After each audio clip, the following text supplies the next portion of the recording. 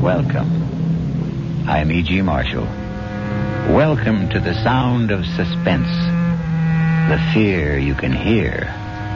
For the next 52 minutes, we're going to take you into the world of mystery, into the world of terrifying imagination. The story you are going to hear concerns a question which has been asked since the first men on Earth were born and died. Is there a life after death? Is there a way to return from the grave? And if there is, can we come back in the body of a living creature? Even one that has claws instead of fingernails? Here is one chilling answer. Dr. Singh, you have to tell me. Could my wife have come back as a bird, a sparrow, something like that? Well, your wife was a rather big woman, Mr. Moresby, in a physical sense. How about a snake? A seagull? How about a cat? A great, big, fat cat? A cat?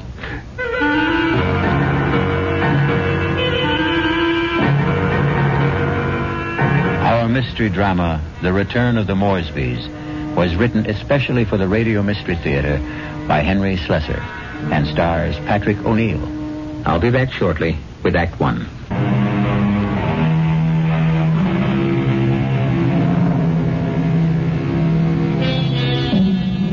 Now here is Act One. Like all murder stories, sooner or later, it reaches the office of a daily newspaper. You wanted to see me, Chief? You bet I want to see you, Prouty. Come in and shut that door.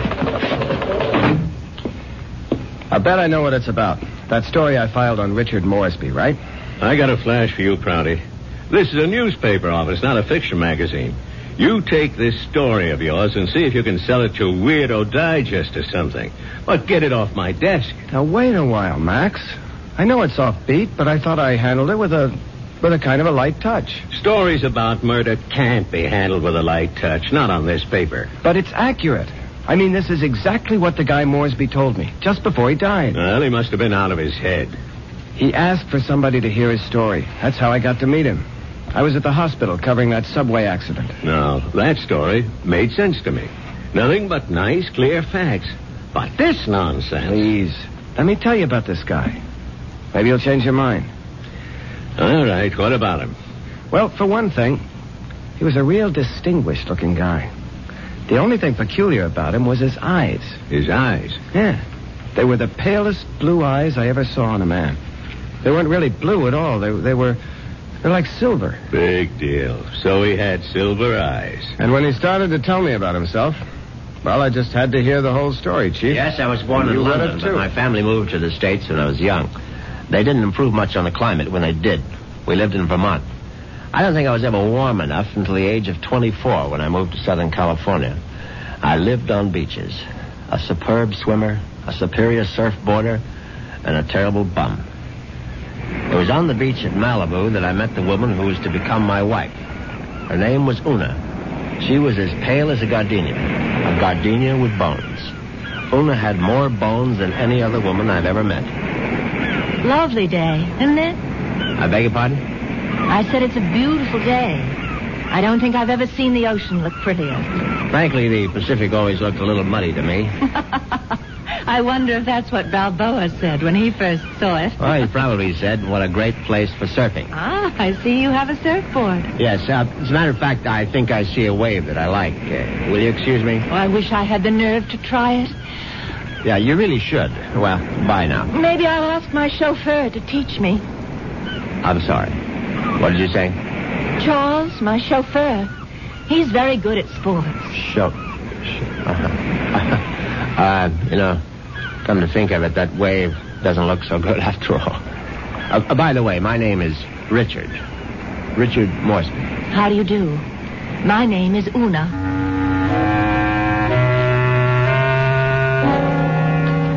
Una Vandermeyer. That was her name. As soon as I realized that she was from the Vandermeyer family, she didn't seem half as bony as she did before. In fact, not only did I become accustomed to Una's appearance, I was even able to tolerate her inane conversation. Can't you just feel the mystery of the stars, Richard? Sometimes I feel their vibrations as if they're trying to communicate with me. Do you ever feel that? Well, sometimes, I suppose. I really think we must be one with the universe, don't you? I really believe there's just one great universal soul, and we're all part of it. Don't you think so, too? Yes, of course. Right on, as they say.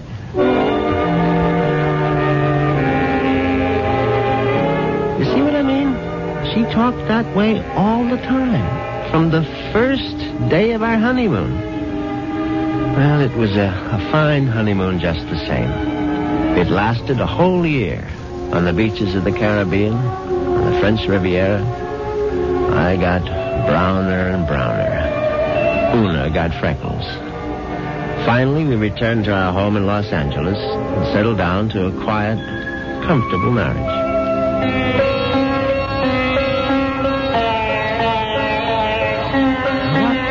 Earth is that you're playing? It's sitar music, darling. Oh, it's just so spiritual. What made you buy the record? No, Dr. Singh recommended it. Who? Dr. Singh, at the Temple of Metapsychosis, you know. The Temple of what? Metapsychosis. I told you about joining the temple last week. Oh, Richard, sometimes I think you don't listen to me. Now, as you may know, Southern California abounds in quasi-religious organizations. And she'd gone through a number of them without discovering the universal soul at any of their altars. Darling, please come to one of Dr. Singh's lectures.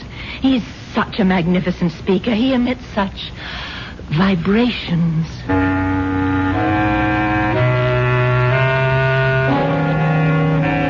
And I went. You see what an obliging husband I was? Actually, it turned out to be more interesting than I thought.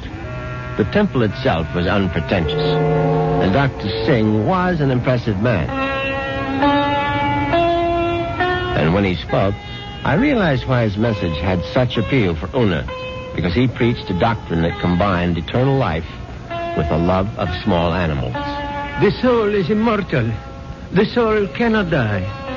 The soul, upon leaving the body, must make its passage elsewhere. There is a science called eschatology, which deals with the last four things: death, judgment, heaven, and hell. It is the most ancient of all sciences, and from its wisdom has come the inescapable certainty of the transmigration of souls. Yeah, I know it's a bit weird, but stay with it. And where does the soul go? According to the wise men of all generations past, the soul departs from the mouth of the dying. It is consequently a small thing. A bird, a snake, a mouse, a dove, or a hawk, a dog, a cat, an insect. For these small creations of God are empty vessels placed upon earth for only one purpose: to house the departing souls of humanity, so that they need not wander forever in a trackless eternity. Yeah, it's pure rot, of course. But that's what the man said, and Una sat there and believed every single word. Oh, wasn't he marvelous, Richard? Isn't it wonderful that the soul never dies? That we can all come back as little animals? I'm not sure I want to come back as an animal. But you'd still be you, Richard. Oh, don't you see? Well, by the way, what was that envelope you handed Dr. Singh after the meeting? The envelope? Oh, that was my donation, of course. Your donation to the temple? Yes, to support the work of Dr. Singh, to open other temples around the world. Well, how much money was in the envelope? Now, what does it matter, Richard? I'm just curious. $2,000. Una, you go to that temple once a week. Do you always give that kind of donation? Oh, it's all in a very good cause, Richard. Well, in an equally good cause, that of finding out exactly how much of my wife's money was supporting this nonsense, I sneaked a look at Una's checkbook. The answer astonished me. Not only had my wife put more than $30,000 into Dr. Singh's collection plate, she had also donated some $20,000 more to various institutions for the care and feeding of cats, dogs, and birds. It was so kind of you to honor us with a visit, Dr. Singh. I know how terribly busy you are. On the contrary, you were kind to invite me to your lovely home. Oh. Now tell me, Dr. Singh, what determines the kind of animal one becomes when the soul escapes after death? Mrs. Moresby, that is a question which has baffled wise men for countless generations. But isn't it possible to do, well, research? Yes, Mrs. Moresby. I don't doubt that we could find the answer to such great questions if only we had the proper resources. But, unfortunately, that would require money. A great deal more money than the movement has at present. Well, it seems to me you don't do badly.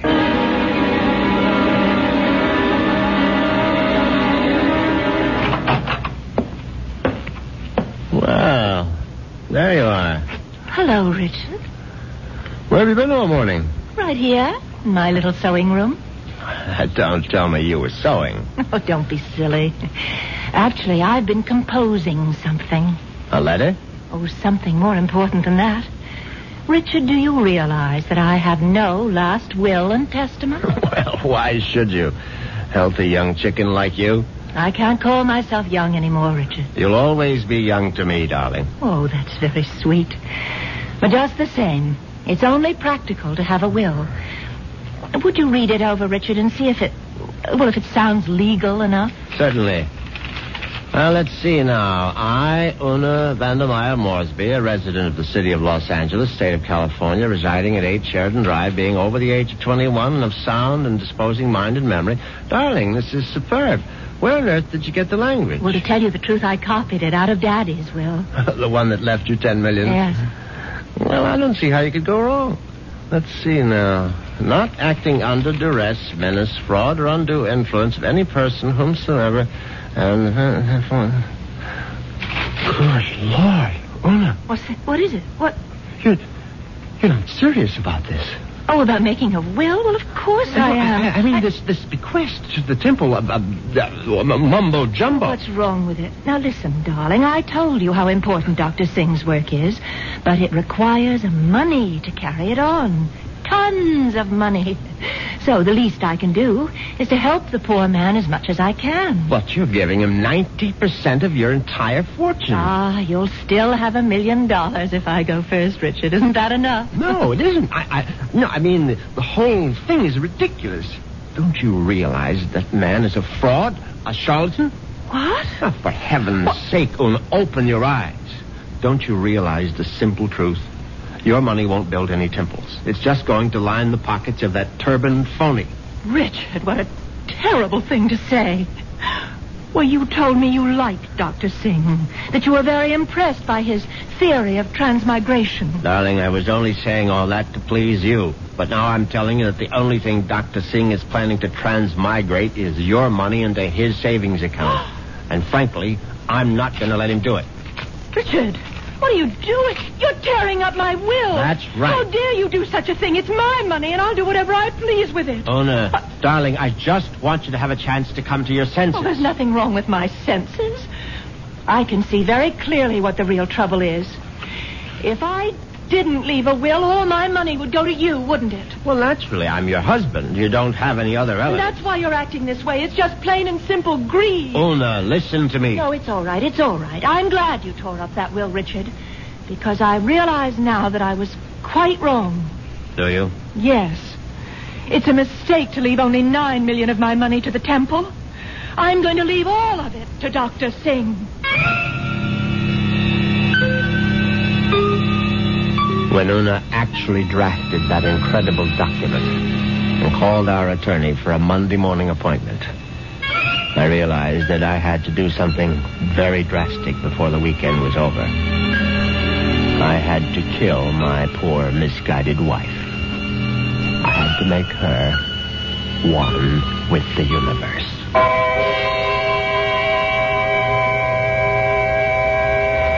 It's obvious that Mr. Moresby is going to be a very reluctant murderer. The question is, will his reluctance get in the way of his efficiency? We'll get the details when we return shortly with Act 2.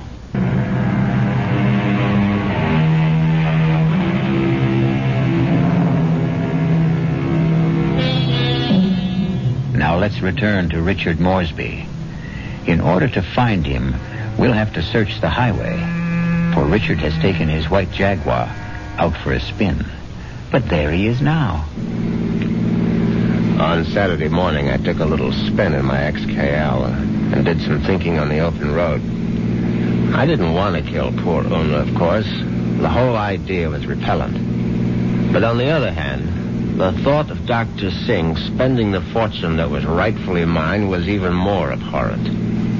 However, I decided I would make one more stab at a reconciliation. Darling, may I come in? It's your living room, too. It doesn't feel like it. Matter of fact, I've felt like a stranger in this house for the past 2 days. I suppose that's my fault. Well, you haven't been exactly cordial, have you? I've hardly been home, Richard. I spent all day yesterday at the temple and all morning at the Pet Rest Kennels. And how are all the little souls doing? You just won't stop being irreverent, will you? It's been my money all along, hasn't it, Richard? From the very beginning, you were attracted to my money. Well, now, darling, if you thought that, you would never have married me. I didn't want to believe it. I don't want to believe it now. Well, now, how can I prove to you that you're mistaken? Richard, you really want to prove it? Of course, I'll do anything you say. All right. Now, I know exactly what you can do. You can let me leave my money to Dr. Singh and the temple. The whole $10 million? Yes, because that's the only way I'll know that it's me you love.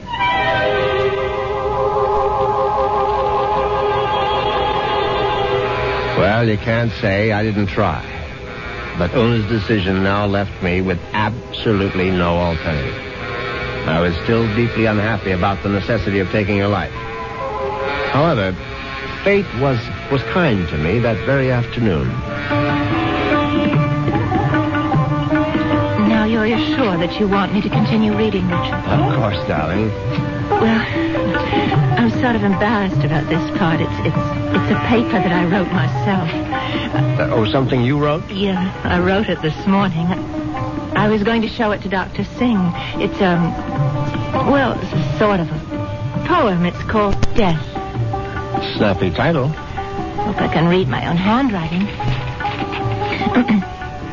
Death has become nothing to me. Death holds no fear for me. Come, death, I welcome you. Lead me to the woods, the waters, the air above the earth. Come, take me, death. Your touch is kind. Richard? Oh, Richard, why do you look like that? Is it really that terrible? Oh, terrible. Oh, no, my darling, it's beautiful. Do you mean it? You must give it to me, Una. I must have it. You like it that much? Yes, I certainly do. Oh, well, I'll type it up for you, Richard. No, I must have the original. Now, just the way you wrote it. Oh, darling, I'm so flattered. What will you do with it? Oh, I'm going to put it in a frame, of course. And I know just where I'm going to hang it.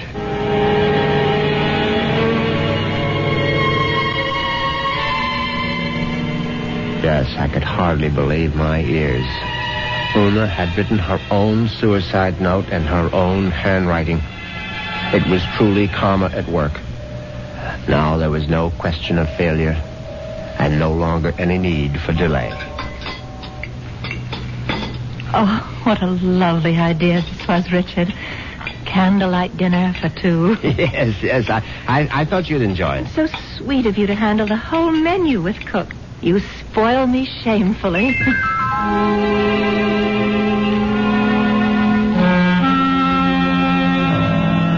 And that night, I spoiled her just a bit more by bringing hot cocoa to her in bed. Oh, Richard, you shouldn't have bothered. But I know how you like your hot cocoa before retiring, Una. You can't get to sleep without it. No, but Parker could have brought it to me. Oh, no, this is something I had to do myself. Oh. Yeah, drink it down now. Yes. I'm drinking it. Does it taste all right? Oh, it tastes just fine.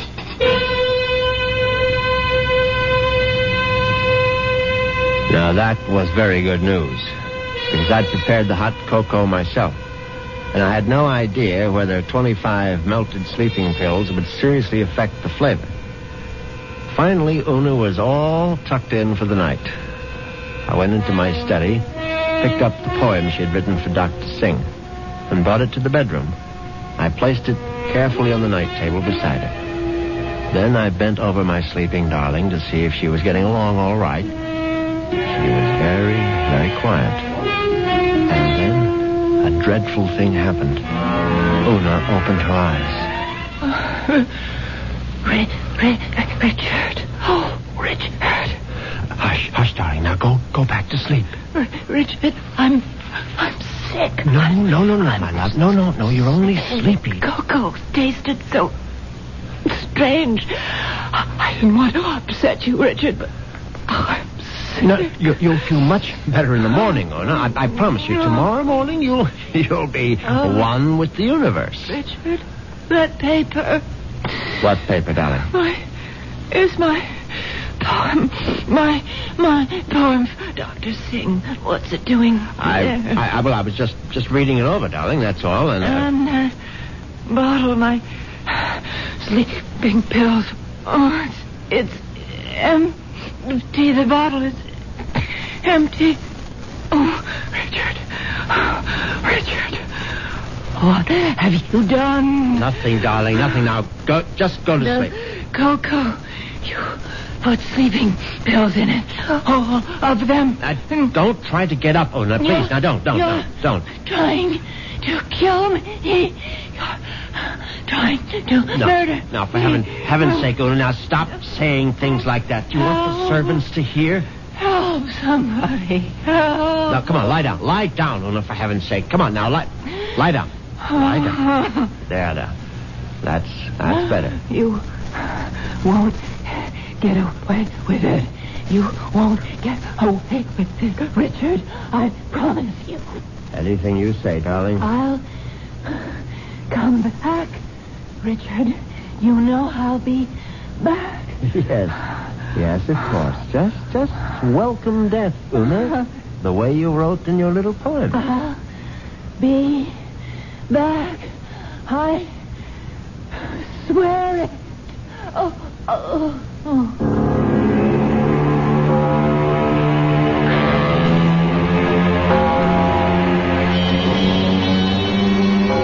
The funeral was held 2 days later. It was a magnificent occasion, of course. I gave Una a farewell that was consistent with her vast fortune. Everything was the best. Coffin, flowers, preacher, everything. Her burial place was one of the choicest bits of real estate at Forest Lawn. The only discordant note was the fact that Dr. Singh insisted on saying a few words at the service. They were familiar words, but frankly, they gave me a slight bit of a chill. The body of Una Moresby is dead, but her soul lives on. The soul cannot die. The soul is immortal. It has left the earthly remains of this woman and has sought the body of a small living thing. There it will abide until the Almighty is ready to choose its next home. Mourn not the end of Una Moresby, for there is no end.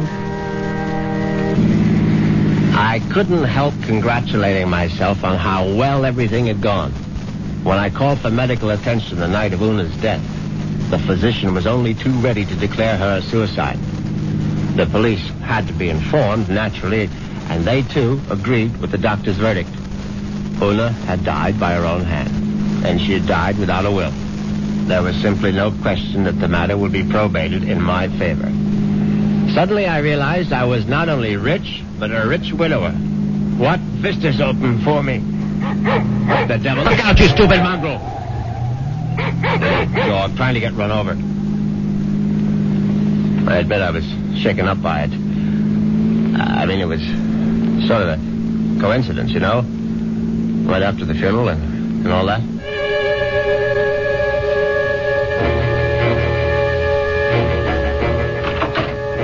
very glad to be home again. You can be sure. Excuse me, Mr. Moresby. Yes, Parker? Cook is worried about the raccoon, sir. The what? There's been a raccoon at the kitchen door all morning, and Cook is badly alarmed, I'm afraid. I've tried to scare it away, but it keeps returning. A raccoon, for heaven's sake? Why don't you just shoot it and make a coat out of it? I was wondering if you wished me to call the game warden, sir. Oh, please, Parker, do whatever you please about it. I'm going to take a nap. Yes, sir. Very good, sir.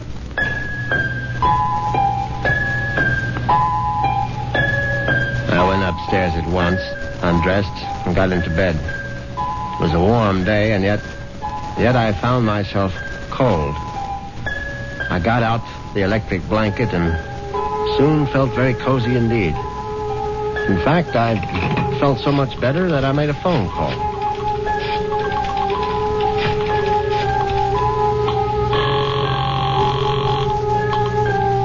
Hello. May I speak to Rachel? Thank you very much. Hello, Rachel? Yeah, who's this? Rachel, you probably don't even know my name, but it's Moresby, Richard Moresby. Who? You met me at the club numerous times. I'm the rather distinguished-looking gentleman who sits at the table on the far right corner. Oh, yeah, well, that's not my station. Yeah, I know it isn't, and I've always regretted it. Frankly, I would have enjoyed my lunches at the club even more if you had served them. Listen, I'm pretty busy right now. Well, what I wanted to find out was if you're busy this evening. Oh, what'd you have in mind? Oh, a little, quiet dinner, perhaps? Is that all you had in mind? Why don't we just wait and see? I can pick you up outside the club whenever you're free. Yeah, how I know it's you. I mean, I'm still not sure which gentleman you are. I'll be sitting in an XKL Jaguar. Do you think you'll recognize it? A Jag? I get off at 6:30. See you then.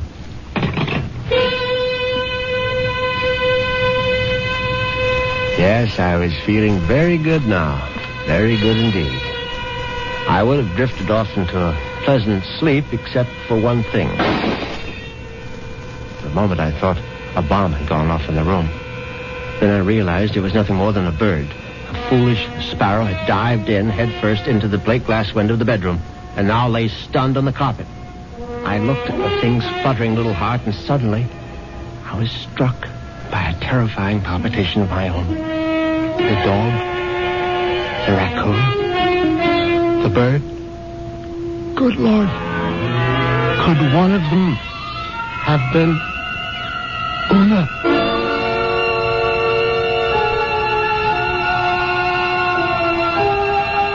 Has Una Moresby returned from the grave? Nonsense. Such things don't really happen. But perhaps we should reserve judgment until I return shortly with Act 3.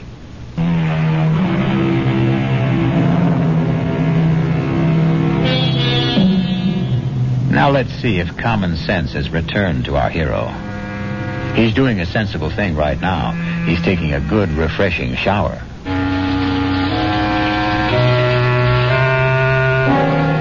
By the time evening came, I was feeling better. All my peculiar notions about Una's animal reincarnation seemed ludicrous as I stood in front of the shaving mirror.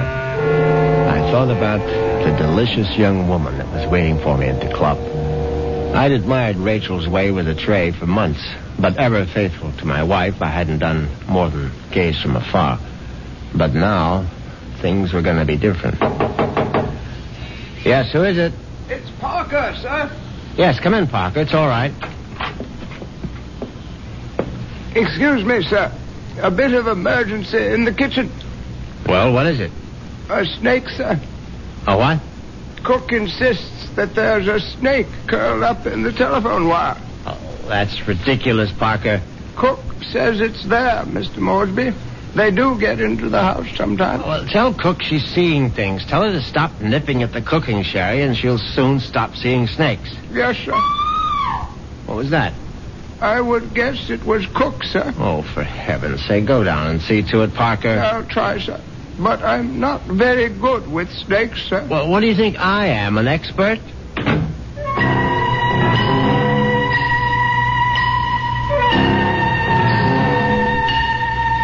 But that wasn't the end of it. 10 minutes later, Parker was back upstairs saying that the snake had left the kitchen and run into the living room. No, I suppose snakes don't run, they slither. It slithered into the living room and was now embracing still another telephone wire, obviously mistaking it for a long-lost love. But then, another unsettling thought came into my mind. What if the snake... No, that was ridiculous. Hello? Hi. Is this Mr. Moresby? Yes, who's this? Rachel, from the club. Oh, yes, Rachel, what is it? Listen, could you make it 6 instead of 6:30? I'm trying to sneak out a little early. Yes, fine, I'll be there as soon as I can.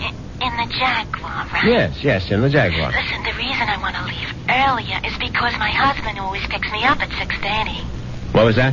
So I asked one of the girls I work with to tell him I got another job someplace. He won't care. He likes me to earn extra money. Yes, I see. So, just to make the story look good, I guess you'll have to lend me a few dollars after our date. Yes, of course. And listen, I really do remember you, Sugar. You're the handsome one with a cute bald head. See you soon.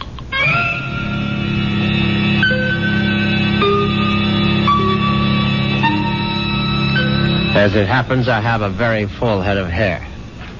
But distressing as Rachel's telephone call was, an even more disturbing thought intruded. The snake was in the telephone wire. What if the snake had been trying to listen in on the extension phone? I knew the idea was absurd, but I couldn't help a superstitious shiver of dread. In fact, I was so troubled that I decided to forego my date with Rachel, the waitress. It wouldn't matter anyway. She'd be angry at some man at the club with a cute, bald head. The next day, I did the only thing that really relaxed me. I went to the beach. It proved to be an excellent idea. I stretched out on the golden sand and let the sun warm me. I listened to the waves beating against the shore. I listened to the haunting cries of seagulls circling overhead. Suddenly I was aware that the gulls which had been hovering over the water were now hovering over me. Now, instead of their cries being sad and plaintive, now they seemed menacing. I stood up hastily, but the gulls seemed to be increasing in number. I saw their sharp, pointed beaks, their raking claws. They were predators, of course. How many times had I seen them swoop into a dive and snatch up some poor fish out of the sea? And there was one seagull in particular. Its beady eyes seemed to be staring at me. No, it was my imagination, of course. I wasn't a fish. I was a man, but just the same, I found myself running down the beach. Running for dear life. And that's when I knew it was time to see a doctor.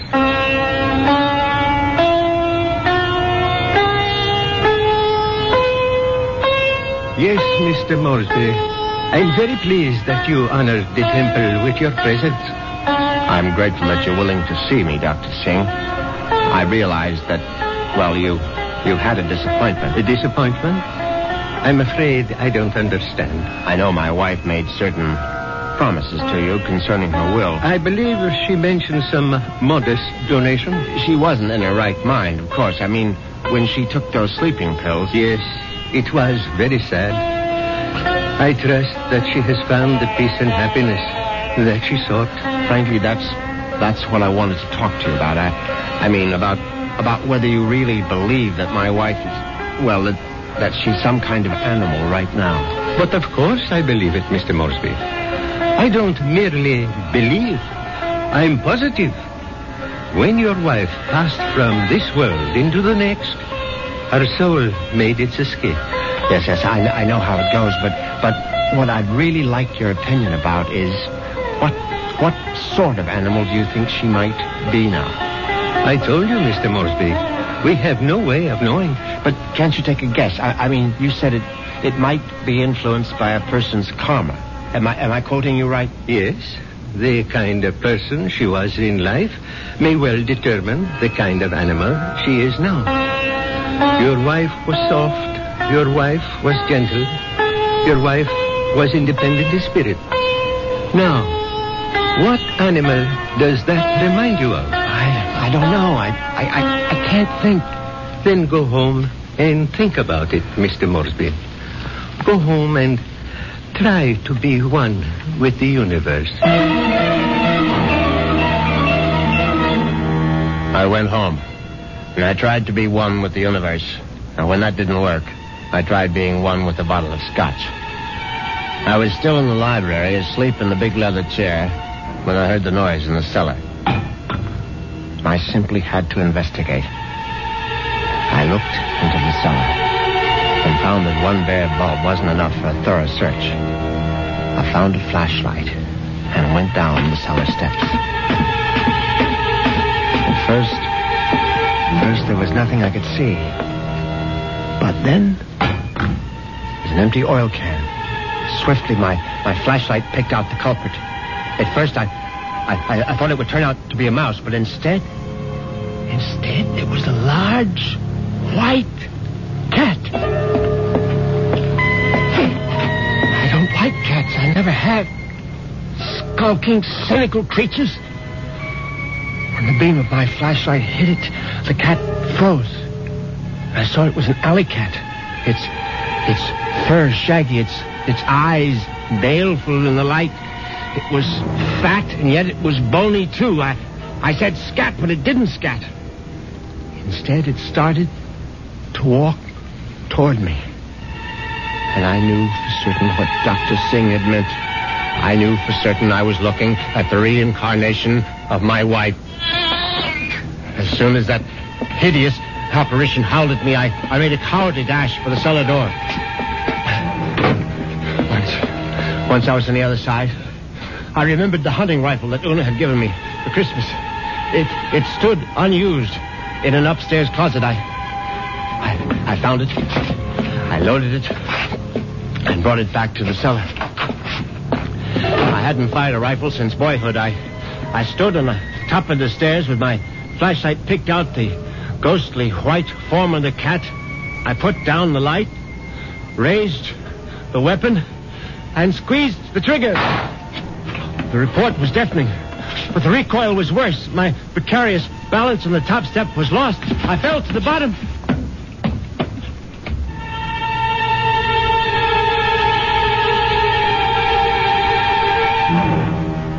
I tried to get up again, but the pain in my right leg was agonizing. I found out later that it was broken. But the cat was still alive.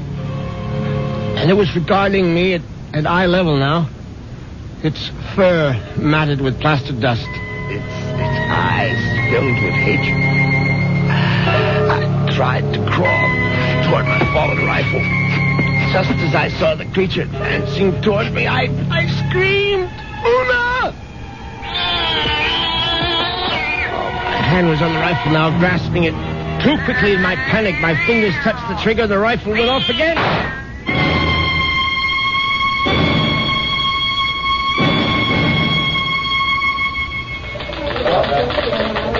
Well, that's how Moresby ended up in the hospital, Chief, with a broken leg and a bullet in his hip. And then he died.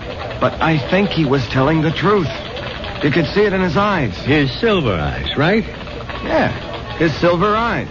And you really believe that the guy's wife came back as a cat to get her revenge? What does it matter? It's still a good story. Sorry, Prouty, I can't okay it. Well, what if I got more details? What if I talked to this Dr. Singh? If I went to the Moresby cellar and found that cat? And what would you do then? Ask her if she's Mrs. Moresby? I still think it's worth a try, Chief. I'll tell you what, Prouty. What are you doing for lunch? I hadn't thought about it. Well, think about buying my lunch. You? There's a pretty good restaurant right around the corner where the Moresbys live. Now, we can get a bite there and then check out that cellar.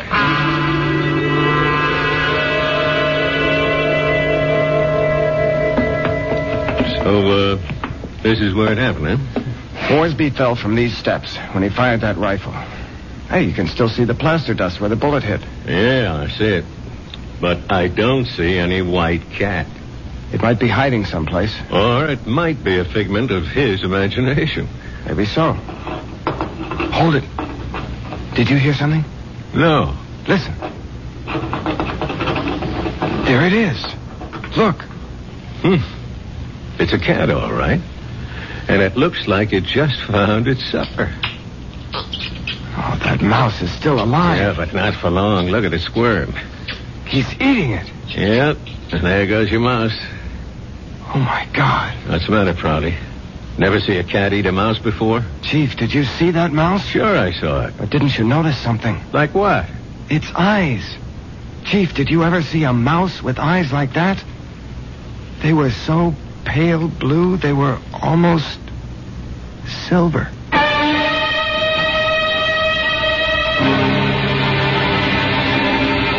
And so the cat and mouse game comes to an end. But according to Dr. Singh, there is no end. Perhaps Richard Moresby will have his turn next in another afterlife. I'll be back in a few moments.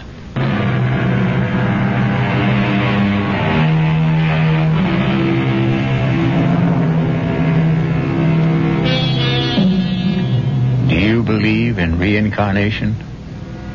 Do you believe the dead return? We have to believe it, because here we are, the reincarnation of radio drama. We hope you'll keep us alive by listening again to the Radio Mystery Theater. Our cast included Patrick O'Neill, Marion Seldes, Nick Pryor, and Dan Ocko. The entire production was under the direction of Hyman Brown.